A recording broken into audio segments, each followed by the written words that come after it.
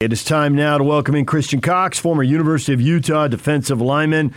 He joins us right now on the Smart Rain guest line. Smart Rain's state-of-the-art smart irrigation controller helps with first-class water management. Visit smartrain.net to learn how to save 30 to 50% on your commercial property water costs or call 877-346-3333. Christian, good morning. Good morning, gentlemen. I told Jake this. What do I owe the honor to speak to the original Godfathers here? So it's been a while, Christian. Yeah, for sure.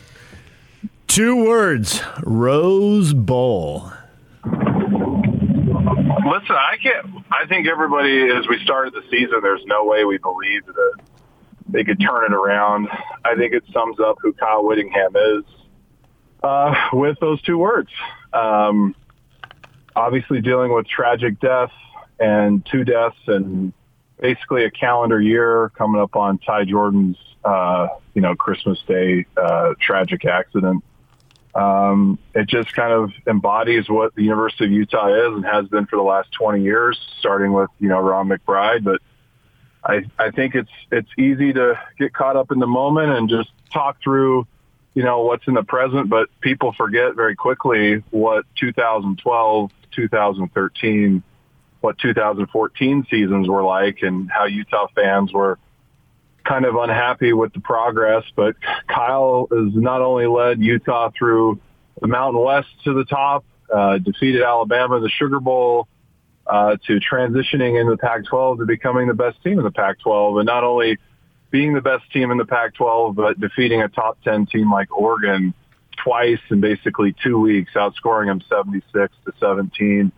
Just shows that the program is built correctly, where you have all of these other schools across the country that are just trying to swap out people. And what comes to my mind is, and people don't remember this, in 2010, I think it was my senior year, the summer before, Tennessee was coming at him very, very hot, and Kyle declined it, which is pretty crazy to think that he would decline an SEC offer in Tennessee. And he's a man of loyalty and production, and couldn't be happier for all of the people up there, Sharif, Morgan Scalley, Louis Powell, Sione Puha, but the players are who made it happen, and the program is just churning out the same types of players, personas. They're just more athletic, but they all have that same level of grit, determination, and unprovenness that, like a Devin Lloyd, who was a 1 or a 2 star, is now the Pac-12 Player of the Year, and it's probably be a top 10 draft pick. So there really is a recipe that works up there. I know the secret sauce. You guys know the secret sauce. It's the same secret sauce that Bill Belichick runs in New England as well. It's pretty incredible to see what a quality program, and if it's run correctly and has the right type of leadership, and people, they want to progress. And so Utah's given folks that opportunity to progress up through their program. All right, Christian. We've been doing this radio show for 20 years, and this is a first, and I've known you for a long time.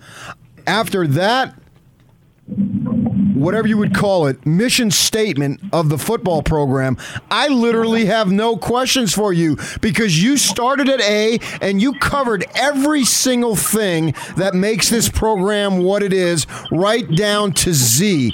That might have been right there the best statement of any guest we've ever had, defining why a program is successful and what a program is.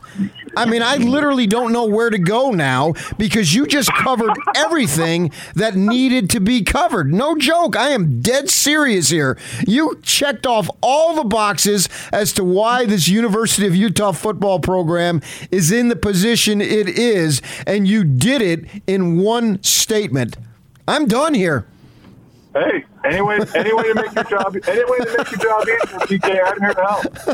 I mean, you literally covered everything. About the only thing that I could throw at you, and that was a phenomenal statement. I am dead serious, and DJ will vouch for me. I'm dead serious, because he is serious, but I still got questions. The one thing that came to my mind was, okay, you had an experience with Belichick, and you sort of just put Belichick in there, and you didn't randomly put him in there, because you were with him for a period of time. So what I would ask you then to compare and contrast these two marvelous football coaches. And when you're a football coach, it's not just coaching on a Saturday. It is literally running a program 365 days a year, one at the professional level, one at the high level of college. So what do you see in those two that is common, and are there any differences that you see? Yeah, I get this question a lot, actually. When it comes to Bill and Kyle, there's also a third person I throw in there, just my coaching tree, right? I've had the privilege of playing under some amazing coaches.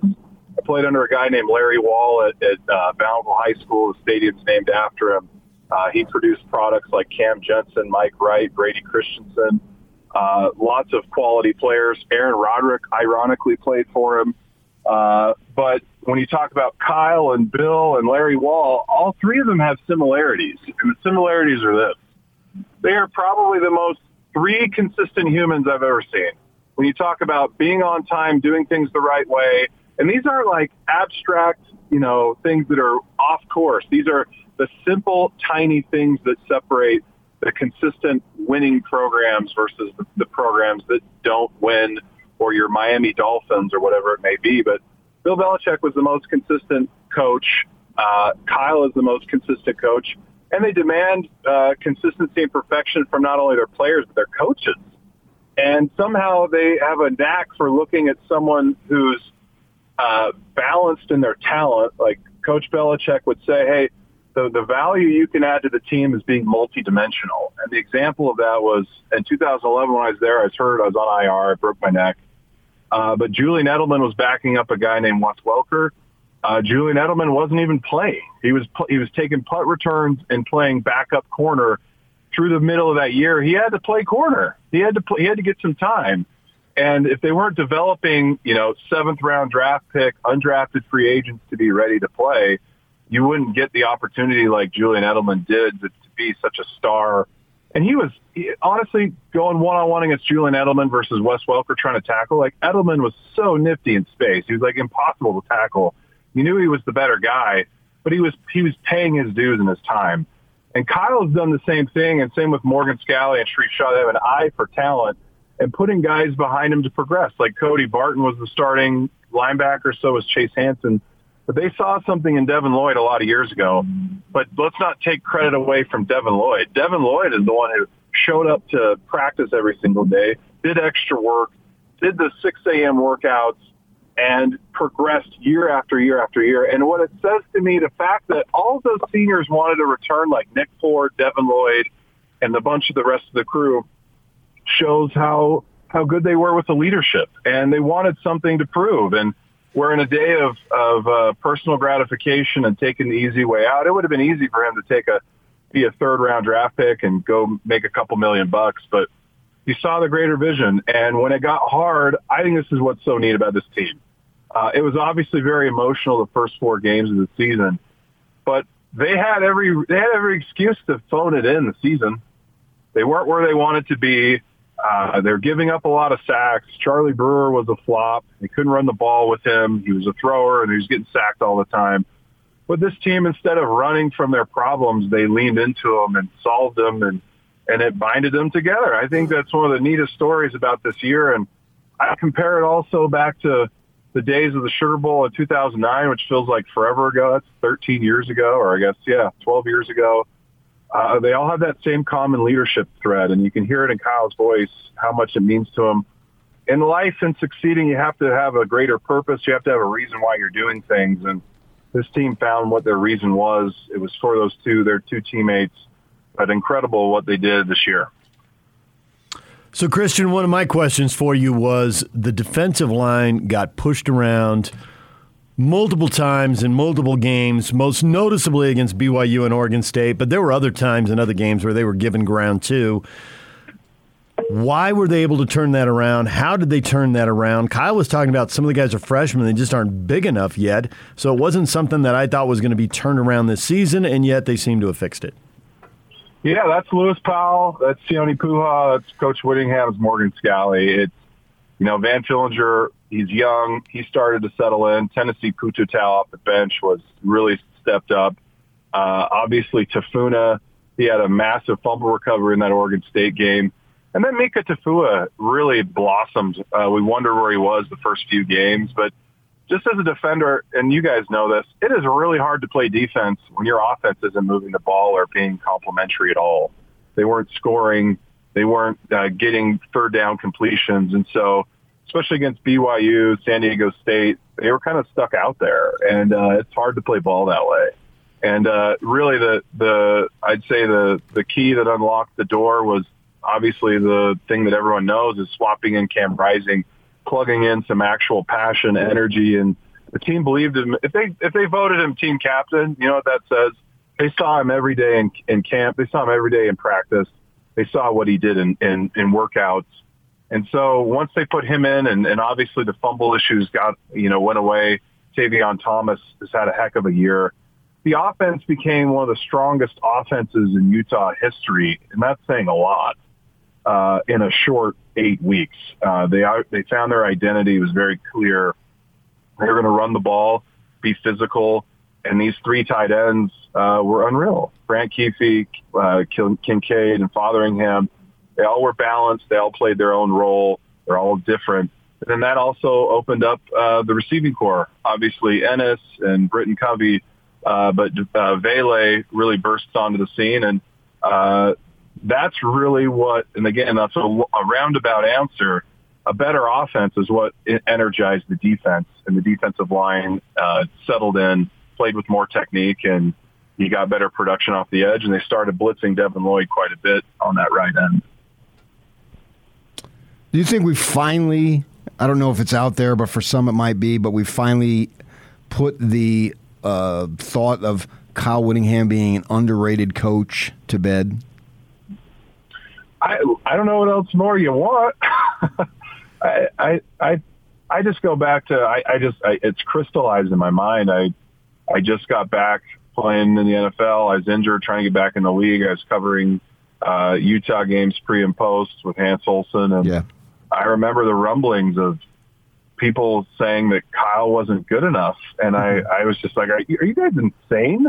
And there was the weirdness of a potential swap out, and Dr. Hill I don't think Dr. Hill valued him the way he should have. And the one thing you'll get in Kyle, and it's one of those things that once you earn his respect, you're in the house with him, and it takes a lot to earn Kyle's respect. You guys know this. Yeah. And it takes consistency, effort, commitment, work ethic. No other way. You don't get it through talking. You get it through deliverable and results. And Kyle, like Bill Belichick, is one of the most consistent, demanding of perfection in the right ways of a coach. And that's what you want from a head coach. And all of these players you embody that. You embody your leader. You embody the captain at the top. And I don't know what more you want. Could he go to the NFL and coach? Yes. Does he want to do that? Did he want to do that? Probably. But at this point, he's a legend. Like he is stadium worthy, in my opinion. He's, growing up locally in the Valley, right? You looked at a Lavelle Edwards. Now I have perspective. He did that for, decades. Kyle's done it for almost 2 decades now. Yep. And if he wins the Rose Bowl, he's 3-0 in BCS, or I guess New Year's Six championships, and has built a phenomenal program. I echo this to Utah fans. Look at what happened to Tennessee once Philip Fulmer left. Yep. Like, do you want to be Tennessee football? So it's just one of those moments you soak it in, and you look at a high-powered school like Oregon. Well, now what are you going to do? You have to replace another coach, your third coach in basically 5 years. Where you've had consistency with Kyle Whittingham. So I think this is the perfect step in the right direction. Would I want him to stay for the next 5 years selfishly? Yes. Do I want to see Utah in a college football playoff? Absolutely. Who doesn't? But we've just got to be grateful for what we have. And this has been a very special season, and it's going to be a really historic matchup against Ohio State in the Rose Bowl. And that's what you grow up watching, and you got it. So I don't know more we could ask for as fans. So when I ask you about that matchup with Ohio State, we've all seen them just torch teams. We know why they're favored. We know how many years they've been good for. If you watch their games this year, they've got 3 awesome receivers. So we all know how the Utes could lose this game. We can all see the scenario where they get beat. But the 2 times Ohio State has lost this year, they gave up 269 yards rushing to Oregon. And they gave up 297 yards rushing to Michigan. Can Utah just line up, be the bully, push them around, run for a huge number, score a bunch of points, and keep that offense out of rhythm over on the other sideline and win the game? You're getting me drooling over here, DJ. That'd be my exact argument. As you look at the full body of work, it's hard to compare the second game of the season because you're still figuring yourself out. Like, even if Utah lined up against San Diego State again or BYU, would it be a different game? Yeah, you don't get to live in the past. But there is something to be said with the physical nature of pushing a spread offense around. And candidly, why we predicted a victory against Oregon was Utah is not only just physical. We've just been more physical in the past. Utah has more athleticism and speed now, and their schemes are very, very strong. They're very, very balanced. And it'll be a really good matchup. It'll be very interesting. If Utah can come out and play the style that they've played all year, I see it being a very tight matchup with an edge towards Utah. I just don't think Ohio State has played someone as physical as Utah, save possibly Michigan. But I don't know if the speed of – I think I would favor the speed of Utah a bit over Michigan. Michigan's a classic just Big Ten physical team and has, great running backs as well. So I think the blueprint's in front of you with both of those victories. And Oregon back then, they had Verdell, who ran like crazy and had some big runs in that game. So I would give the edge to Utah. Again, being biased, of course. Yeah. Well, Christian, on behalf of the station and particularly our show, I want to apologize for not having you on more often because this, in my 20 years, I could easily rank this as a top 5 interview of all time. What? PJ, what? Are you just making my day? Are you just in the Christmas spirit? I'm used to some song of some sort, but like, wow, thanks, PJ. That's very nice. No, I base it on results, just like Whittingham and Belichick, and the result of this interview and the answers that you gave and the in-depth answers, long answers without rambling. That is a skill. I mean, I was listening. I did not tune out. DJ, who has no attention span, was not looking up some mindless, stupid stat on the internet like he often does and repeats my questions because he doesn't pay attention. He didn't even do that. We were butterfly, shiny thing. We were totally locked in to every freaking word you said because you were on point. It was, and I'm not blowing smoke here, Christian. This was absolutely incredible. Well, thanks, PK. You guys have me on anytime. Honestly, I didn't bring up having you on to Jake because I thought you were Gordon's guy for a long time. And now you're available. I'm Expect available. A phone call. I'm available to all. I'm Hance's guy. I'm Scotty's guy. I'm everybody's guy. All right. Whatever. Okay. All right. Well, we appreciate it, Christian. Thanks for coming on. Thanks, guys. Merry Christmas. Christian Cox, former University of Utah defensive lineman, join us right here on The Zone. Yeah, I've known him for a long time. I've done a lot of radio work with him over the years when he used to do it. But I am not joking. That was a phenomenal answer. You're right about the long answers without rambling. Yes. I mean, it was like one point provoked another point, And we've asked lots of people who, when you ask something, and I'm famous for saying 2 things, right? But I don't usually get past the second or third point. But he had an answer that had 6 points. And although I still had more questions, I got your point. And he did check off a lot of potential questions right there. I don't need to ask about that or that or that. I mean, I still wanted to ask him who was going to win the Rose Bowl. He didn't answer that. But he favored Utah. And he was, remember when they played that TCU game and it was a big game. It was a Saturday afternoon. I think it was the gal who took over top in the stands there. Was that day. It was a huge matchup. I think they were both undefeated. That TCU team was really, really good. It's just was awesome. it the team that won the Rose Bowl or played that Fiesta Bowl? They were in two BCS games. I think it was games. Fiesta, but I'm not sure. But they were really good. Many, many pros. And I just remember him at the interview after. He says, "Well, I know my bishop's going to be mad, but we got our ass kicked." I just remember him saying that. And you're in a setting where you just can't burst out laughing, but I wanted to because I thought this guy always, even as a kid, so to speak, as a college player, told it like it was, or in this case, telling it like it is. DJ and PK, Bowlers coming up in about 20 minutes. Jazz in Minnesota tonight. Stay with us right here on the Zone Sports Network.